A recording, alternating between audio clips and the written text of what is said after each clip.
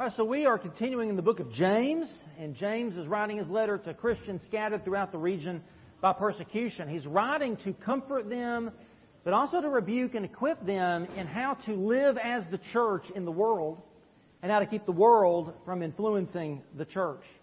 He begins by speaking to them about counting it all joy when they suffer various trials as we follow Christ, as we live in this sin-sick world. Of course, that message applies to us today as well, because it takes divine wisdom to see through the dark clouds of today to that eternal glory tomorrow. And so we need that wisdom, and the way to that wisdom that will allow us to look with joy upon the trials of life is through faith-filled prayer.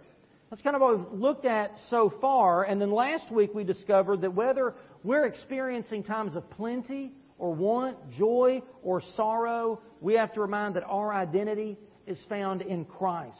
So for those who are doing well, James says, boast in your humility, remembering that all the good things you have come from the Father, and they are given to us by His grace. And when things aren't going so well, when you're hurting, when you're grieving, when you find yourself in need, he said, boast in your exaltation, remembering that you are heirs of God and co-heirs with Christ. So our identity is found in Jesus, not in what we do or don't have, not in our successes or our failures. Well, in today's passage, James shifts from this focus on the outward trials that test us to the inner temptations that test us. And we need to realize that these two kinds of trials are actually linked together. They're not disconnected, because every trial that we face out there in the world brings their own temptations with them, don't they? Right? I mean, if we're suffering persecution, there's the temptation to sit down, be quiet, keep your beliefs to yourself. Maybe even to deny Christ. If someone says or does something hurtful to me, there's a temptation to strike back. An eye for an eye and a tooth for a tooth. You treat them the way they're treating you. And when life is particularly hard, we're even tempted to use our suffering as a justification for sin. Well, preacher, I'm having a hard time right now. Don't I deserve a little fun? I've worked hard. Don't I deserve a little pleasure? Don't I deserve something to take the edge off things, to help me take my mind off my pain? We can use our own suffering as justification for sin. And we may even be tempted to blame God for our suffering, to impugn His justice, to doubt His goodness, to question His love. And we may even convince ourselves that our temptations are God's fault. Now, none of this is new. This kind of thought process has been going on since Adam and Eve in the Garden of Eden. In fact, you might remember in the Garden of Eden, after Eve took the fruit and ate of it, gave it to Adam to eat, and God showed up and said, "What have you done?" Adam blamed Eve, and Eve blamed the serpent, right? They just passed the buck. And even as Adam blamed Eve, he also included some blame on God. He said, "The woman you gave to be with me, she gave me some fruit from the tree and I ate." So in Adam's mind, the whole fiasco was God's fault. Now for this reason, James turns from these outward trials to the inner temptations. And in so doing, he clears God of any wrongdoing and he indicts the true culprit. So the first thing we see here is that James makes it very clear where sin and temptation don't come from and where they do come from. So beginning in verse 13, James explains the origin of sin. Look with me at verse 13. No one undergoing a trial should say, "I am being tempted by God," since God is not tempted by evil and He Himself does not tempt anyone. But each person is tempted when he is drawn away and enticed by his own evil desire. So James starts by telling us that God is cleared as perfectly holy. God is cleared of any charge we can bring against Him about our temptations because He is perfectly holy. James is emphatic. Don't blame God. God is not responsible for your bent toward sin.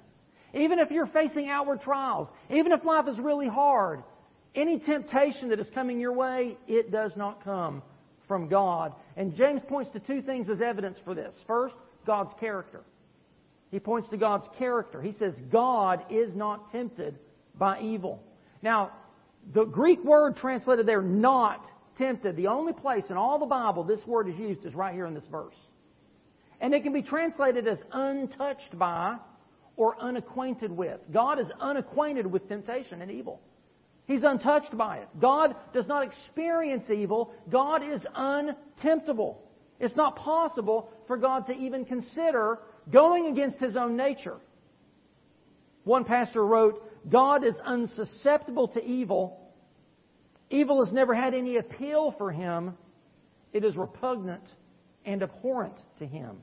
So because it's not within God's character to be tempted or to experience evil, it is therefore outside the realm of God's actions. It's against God's character and it's against God's actions. His nature is so opposed to sin, He cannot possibly act to tempt anyone towards it. Now, you may be wondering, now wait a minute, David, if God does not tempt us to sin, why did Jesus teach us in the Lord's Prayer to pray, lead us not into temptation? Why are we asking God to not do something that God's not going to do? That's a good question. And the answer again comes back to what we've talked about before, that Greek word that can mean outward testing or inner temptation. It's the same Greek word. So which meaning of that did Jesus mean? Well, Jesus was referring to times of testing, to the outward trials that James mentions there at the beginning of verse 13. No one undergoing a trial should say, I'm being tempted by God. We pray for God to protect us from succumbing to the temptation in the face of our trials. By praying, lead me not into temptation, we're saying, Lord, let there be nothing in my heart that will entice me away from You and Your plans for my life. You're asking God to work in your heart to help you to be the kind of person that doesn't give in to the temptations when they come, who doesn't fall away in those times of trial and testing. That's what Jesus means by that. So, if there's nothing wrong with God that would lead us into temptation and sin, then there must be something wrong with us. So after James clears God as being perfectly holy, he tells us that we are indicted as utterly sinful. Temptation comes from within each of us. He says in verse 14, but each person is tempted when he is drawn away and enticed by his own evil desires. You see, James doesn't even give us a pass by blaming Satan. James doesn't say, but each is tempted when he's drawn away and enticed by the devil, but by his own desires.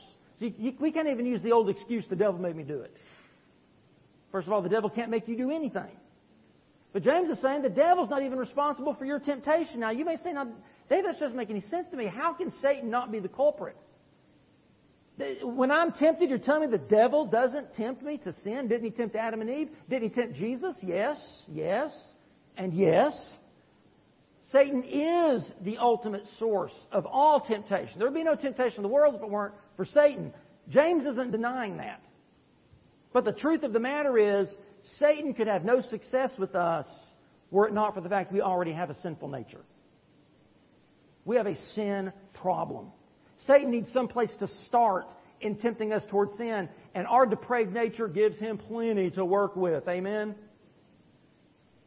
We don't possess the sinless nature God does. We don't have this natural abhorrence to sin. Just as a pig has the nature to wallow in the mud, we have the nature to wallow in the slop of sin. It's in our nature. Now, how did we get this nature? Well, the Bible explains how through Adam's sin, we all inherited this sinful nature. Paul writes in Romans 5:12, therefore, just as sin entered the world through one man, and death through sin, and in this way death came to all people because all sinned. Sin came into the world through Adam, but then we inherited from him. Isn't that a great thing to pass down to your kids and grandkids and great-grandkids? Sin. That's our family inheritance as human beings. We inherited Adam's rebellious bent towards sin. This fallen and depraved nature. We're no longer as God made us. When God created humans, He created us to desire Him. To desire from Him what is good and true and right and holy. But sin distorts, it twists and perverts all of that. And now our hunger and our thirst are for the wrong things. And we even seek the right things. We seek fulfillment in the wrong places. We look for purpose and meaning and happiness and peace apart from God, which is impossible. We're like the foolish man in the desert who's trying to quench his thirst with sand, and there's an oasis right there. That's what we do. In his commentary on James, David Plant makes the point that now more than ever, we need to realize the responsibility for temptation and sin lies squarely within ourselves. Because we live in a world that at every turn is telling us to blame someone else. Right? You're the victim. Somebody else is at fault. Blame somebody else for your sins and your mistakes. You're absolved of responsibility. Whether it's blaming our genetics, our family, our upbringing. The fault lies with our friends, with the government, with just about anything else but ourselves. That's the world we live in today. But the painful truth is that my sin lies with me. Your sin lies with you. We have a deep-seated problem at the core of our being. Our hearts are deceptive beyond belief. And we are depraved with a bent towards sin beyond our ability to fix it. Paul says in Romans 7:18, "For I know that nothing good lives in me, that is, in my flesh, in my fallen human nature. For the desire to do what is good is with me, but there's no ability to do it." Even when we know the right thing to do, we find it hard to do the right thing. And when we know something is the wrong thing, sometimes we find it hard not to do the wrong thing. The problem of sin and temptation is with us. That's the origin of sin. But then James moves on to talk about the anatomy of sin. Look at verses 14 and 15. And I've been trying to not have to put these on, but I'm going to have to put these on. So I've joined the club. My notes on my iPad are big enough. I can read them fine, and I even have a larger print Bible that I used to have, and it's still not big enough. So verse 14.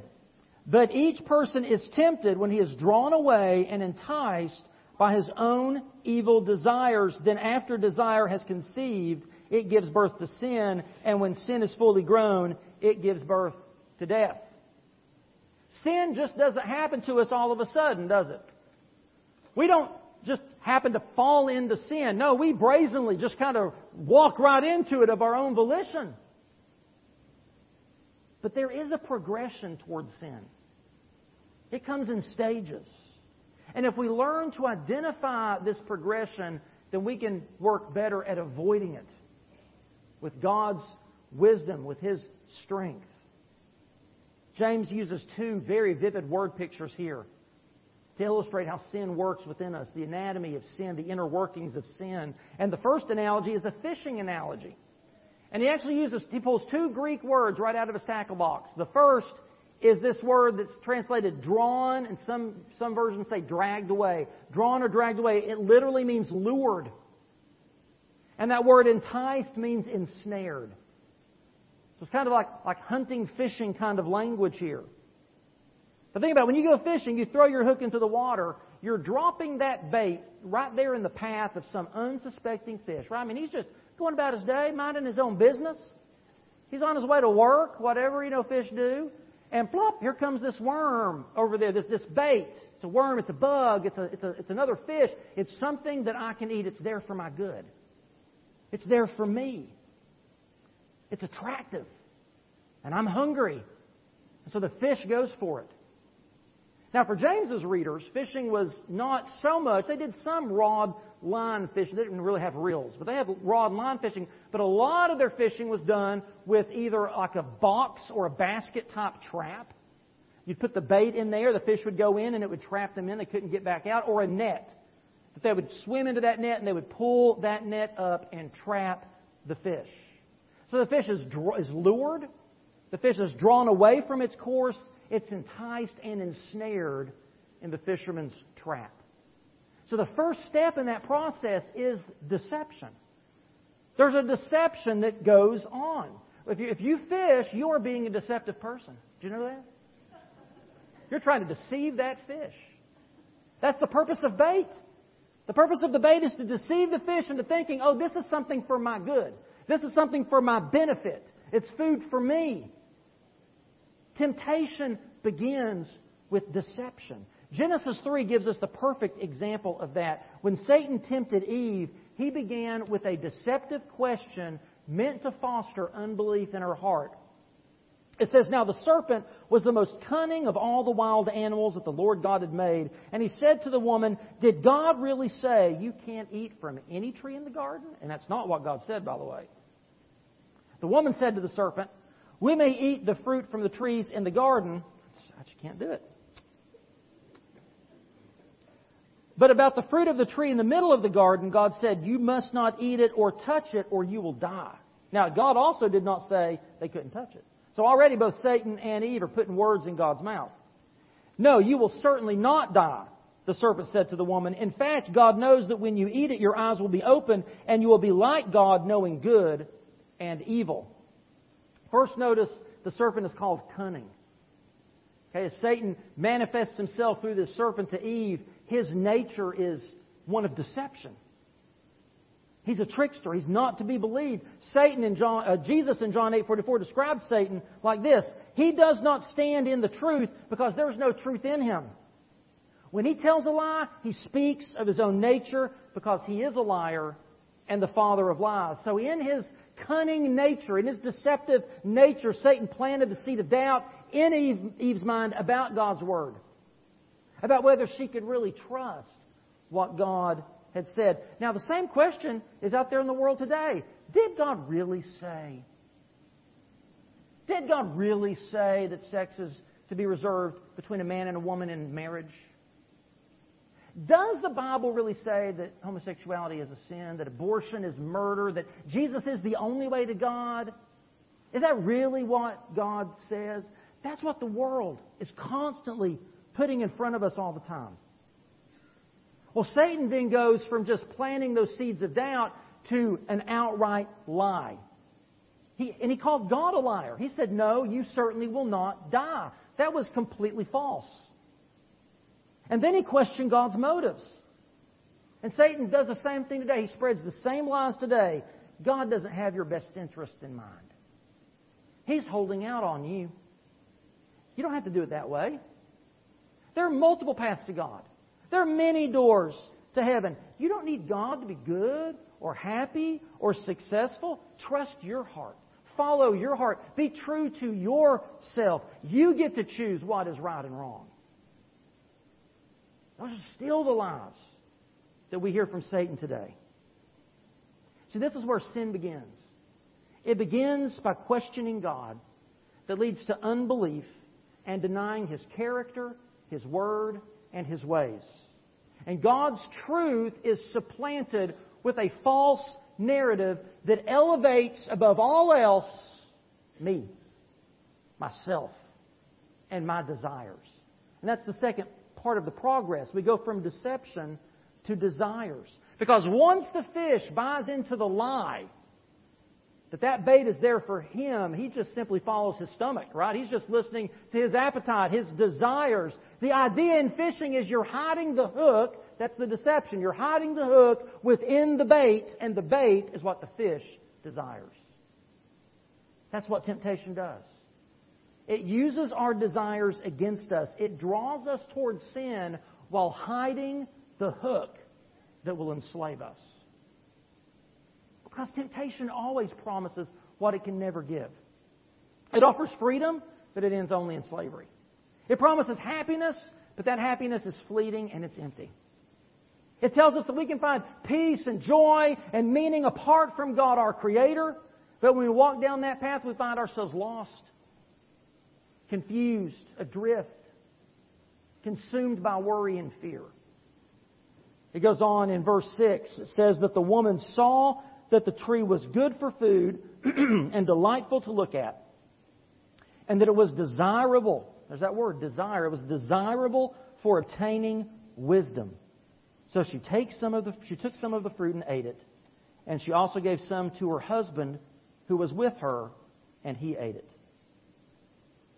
All temptation begins with a natural God-given desire. Right? The desire to eat. We've got to eat to live, right?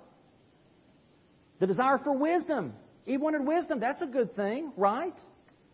But temptation distorts those God-given desires. And it leads us to look in the wrong places for fulfillment. We want love, but we turn to illicit sex to get it. People long for community, but they turn to gangs and drugs and LGBT community, to cults, to other destructive groups for that sense of belonging. We try to find meaning and happiness and security, which are all good things. All these are good things to look for. But we look for them in money, in possessions, in career advancement, in Facebook likes. As the song says, we're looking for love in all the wrong places. David Platt writes, sin starts with disordered thoughts. That's the deception. Starts with disordered thoughts, which leads to disordered desire, and we begin to want that which will destroy us. So the third part of the progress is disobedience. Once we're deceived and we start to follow our desires, being deceived about the nature of them, that leads to disobedience. And here James uses his second word picture, one of childbirth. Look back at verse 15, James 1:15. Then after desire has conceived, it gives birth to sin, and when sin is fully grown, it gives birth to death. The suggestion is that when we surrender to these disordered, deceived desires, disobedience is conceived, and that gives birth to sin. Now, it's important to understand something here. Being tempted to sin is not the same as committing sin. Struggling with a wrong desire is not the same thing as giving into it and disobeying God. In fact, Hebrews chapter 4:15 says, "For we do not," talking about Jesus, "we do not have a high priest who is unable to sympathize with our weaknesses, but one who has been tempted in every way as we are, yet without sin." So we don't have to feel guilty because we're tempted. We don't have to feel guilty because maybe we have a bent, an inclination toward a particular sin. According to Hebrews, there's no temptation that goes through your mind that Jesus Himself did not face and overcome. Every temptation known to man, Jesus faced it and defeated it for you. So being tempted is not in and of itself anything sinful. As one old Scottish minister put it, it's when the desire of man goes out to meet and embrace the forbidden thing, and an unholy marriage takes place between these two. He says that's when sin is born. And when sin grows up, it results in death. Death. Now I want you to notice that James here mentions two births. First, evil desire gives birth to sin, but then when sin grows up, it gives birth to death. Kent Hughes remarks on this. He said the idea is that sin grows rapidly just as an embryo grows to maturity, and when it's full grown, the state of pregnancy must end. But the horror here is that sin does not give birth to life, as we would normally expect, but to death. So if you think about it, both of these word pictures that James uses results in death. First, the fish gives into its desire, it's hooked, it's brought out of the water, and what happens to the fish next? It dies. Either it goes in a frying pan or it goes up on the wall, right? Either way, it's dead. And the childbirth that results from this unholy marriage of our deceptive desires and disobedience is also death. Both of these word pictures end in death. You know, you can kind of think about this progress, and all of us have seen this progression. You know, it's late at night. Dinner was a long time ago, right? It was a long time ago. You're getting hungry. Okay, tummy's growling. You know it's like 10, 11 o'clock. You don't need to be eating. But man, that tub of ice cream in the fridge or in the freezer. If it's in the fridge, it's a milkshake. If that tub of ice cream in the freezer is, it's starting to call your name, right? And you start to lie to yourself. Now maybe you're on a diet. Maybe you're trying to lose some weight. Maybe, maybe a little lactose intolerant or something. You know you should not eat that ice cream, but you start to lie to yourself. A little bit won't hurt. Hey, I got all my steps in today. I've got a few more calories to spend, right? I worked out this morning. Mike, this is always the problem for me. It's like I work out some. I get my steps in. That means I can have ice cream tonight. So you don't lose any weight, right? That's the way that works. You lie to yourself. You deceive yourself, and you give in to those desires. You open up that freezer, and it starts off with, I'm just going to have a scoop. And a scoop turns into a bowl. And a bowl turns into 2 bowls. And before you know it, you're putting ice cream on the shopping list. And then what happens? You crash from that sugar rush, all those carbs that you've binged on, you feel bloated and you feel gross, right? You feel awful. It's like death. Especially the next morning. So, this is the way all of our temptations work, isn't it? We laugh because we've been there. We know how this works. So to put it plainly, James is telling us that God is entirely holy. Man is inherently sinful. My desire leads to enticement, leads to sin, leads to death. See, sin is not the light, casual thing that we make it out to be. Sin always leads to death. Someone once said, you can only be a fun-loving sinner for so long. Soon the bill has to be paid. And that final installment of the death that sin leads to is an eternal death. An eternal separation from God in a place called hell. Now, we can choose to ignore the reality of this divine judgment. We can pretend that it isn't true, but that doesn't make it go away. Or we can choose to accept the clear teaching of Scripture and embrace the only solution to our sin. Luckily, James doesn't end with verse 15. If James ended with verse 15, we kind of go home a little defeated and depressed today, wouldn't we? But he goes on to offer us the solution to sin. Look at verse 16. Don't be deceived, my dear brothers and sisters. Every good and perfect gift is from above, coming down from the Father of lights, who does not change like shifting shadows. By His own choice He gave us birth by the word of truth, so that we would be a kind of first fruits of His creatures. The solution to sin. God's saving, sanctifying work in our mind and heart to give us abundant and eternal life is the solution to our sin. God doesn't abandon us in our sin. And as God's Spirit works in us, we are made into new creatures. Our minds are renewed. We're transformed from the inside out to be more like Jesus. Now, does that mean that as new creations in Christ, we're never going to sin again? No. Because salvation is both an event and a process. It's an event in that the moment you turn from sin and put your faith and trust in Jesus Christ, you are forgiven. Period. You are justified. You are made right with God. You are saved from that eternal penalty of sin. But then the process begins. The Holy Spirit indwells you, and He begins this lifelong process of sanctification, of saving you daily from the power of sin. And then someday in heaven, we'll experience that glorification where we will be saved even from the presence of sin. But what James is writing about here is that sanctification process, that process by which sin's grip is being broken to the point that it no longer dominates our lives. And how does that happen? How does this sanctifying process work? Well, much like trying to count it all joy, much like trying to gain wisdom, we can't do any of those things of ourselves. We need God to be at work in us. I cannot sanctify myself. Now, sanctification is a partnership. I partner with God. I cultivate my relationship with God. I spend time in His Word.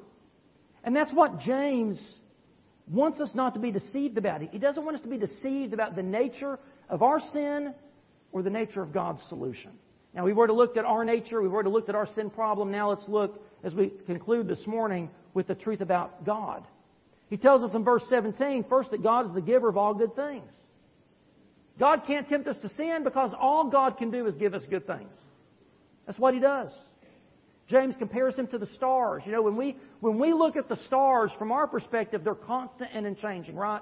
People have been looking at the Big Dipper for thousands upon thousands upon thousands of years, and it's still there. James is saying God is even more unchanging and constant than the stars. He has only, always, ever, and only will ever give good gifts. We can count on it. And the best of all the good gifts He gives us James talks about that in verse 18. God is the author of the new birth. That new birth that God authors is the greatest of all the good gifts that He gives us. Now notice that he says here that He gave birth. By His choice, He gave birth. Don't you think James maybe is connecting that back up to verse 15?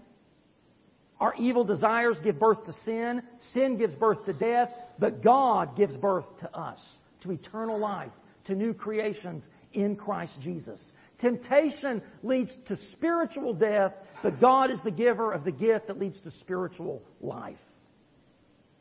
And that is birthed into us by the word of truth, the gospel. Now, a few things about this new birth. First, it comes by God's will. It comes by God's will. It's motivated purely by God's sovereign grace.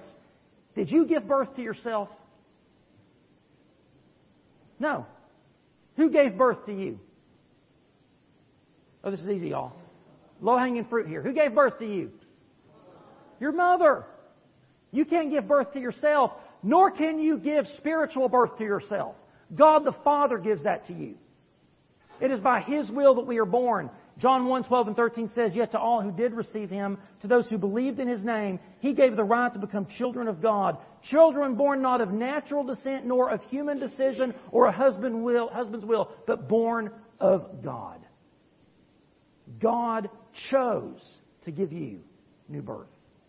Secondly, it comes through God's Word. Through God's Word. It says that He gave us birth through His Word. His Word of truth. Now in Ephesians chapter 1, Paul says, "You were also included in Christ when you heard the message of truth, the gospel of your salvation. When you believed, you were marked in Him with the seal, the promised Holy Spirit." And then in Romans 10, he says, "Consequently, faith comes from hearing the message, and the message is heard through the word about Christ." You cannot come to faith in Christ. You cannot experience this new birth apart from the Word of God. Apart from hearing the good news that despite your sin, despite your brokenness, God loved you enough to send His Son to die on the cross for you, to pay the price that you deserve so that you could be forgiven and have eternal life. You have to hear the word of truth before you were born again. And then number 3, James says it's all for the glory of God. It's by God's will, it's through God's Word, and it's for God's glory. James mentions first fruits here, and he's drawing our attention back to the words of Christ, specifically John 15. Jesus speaks at length about this idea of us bearing fruit and being fruit. Okay? And oftentimes in the New Testament, fruit refers to believers. We are fruit. And Jesus says in John 15:8, "My Father is glorified by this, that you produce much fruit and prove to be my disciples." We glorify God in the fact that we are first fruits. We come to faith in Christ. But notice he says we're first fruits. That means there's more fruit to follow. And He expects us to be a part of His kingdom work to bring more people to faith in Christ. We are saved by God's will, not ours. We are saved through the truth of God's Word, not our opinions, not our ideas, not our works. And we are saved for God's glory. Not our own, not the church's, not the pastor's, but God's. Now this morning, maybe you're experiencing the conviction of God over your sin, over your need for a Savior. I invite you this morning to come. Trust in Jesus Christ. Let Him remove forever from you sin's penalty. Let Him begin that process in you of the new birth, whereby His Spirit helps you to become more and more like Jesus. Where He begins to save you more and more from sin's power in your life. If you've never done that, I invite you to come. Trust in Jesus. The gift is free. You can't earn it. You can't lose it. It is freely given by God to you. And if you have done that, to my fellow Christians who have trusted in Christ, you're still struggling with temptation. Will you recognize that you've already received this gift of spiritual life? You don't need to be saved again, but maybe you need to recommit yourself to nurture that life. Maybe you need to commit yourself to being more accountable to your church family, to spending more time in God's Word. We'll look at this next week. That the way that we nurture our spiritual life, the way that we grow in Christ-likeness is based in the Word of God. This altar is open for you to come. to lay down your sin, to lay down these temptations, maybe even trying to fight them on your own. Say, God, forgive me, fill me with your Spirit, and help me to walk closer with you. Maybe God is leading you tonight with this church family. Whatever God has laid on your heart, let's be doers of the Word. Let's obey what He has told us today. Would you stand and pray with me? Father, we acknowledge that, that apart from Christ, we are sinners lost and deserving of eternal damnation. We have a bent towards sinning. We can't seem to help ourselves but be selfish and cruel and to make a mess of your good world. But we praise you that you love us so much that through your Son, Jesus Christ, you made a way for us to be forgiven of our sin, for us to be made right with you, for us to begin to be transformed every day more and more into the image of Christ, more and more into the people you created us to be. And as we wait for that day where we are glorified in your presence, we still contend with the fallen world. We still live with this sinful human flesh, and we pray that you would guide us and help us day by day to get stronger. You promise to provide a way out of temptation for us. You command us to flee from youthful lust, to flee from idolatry, to pursue you.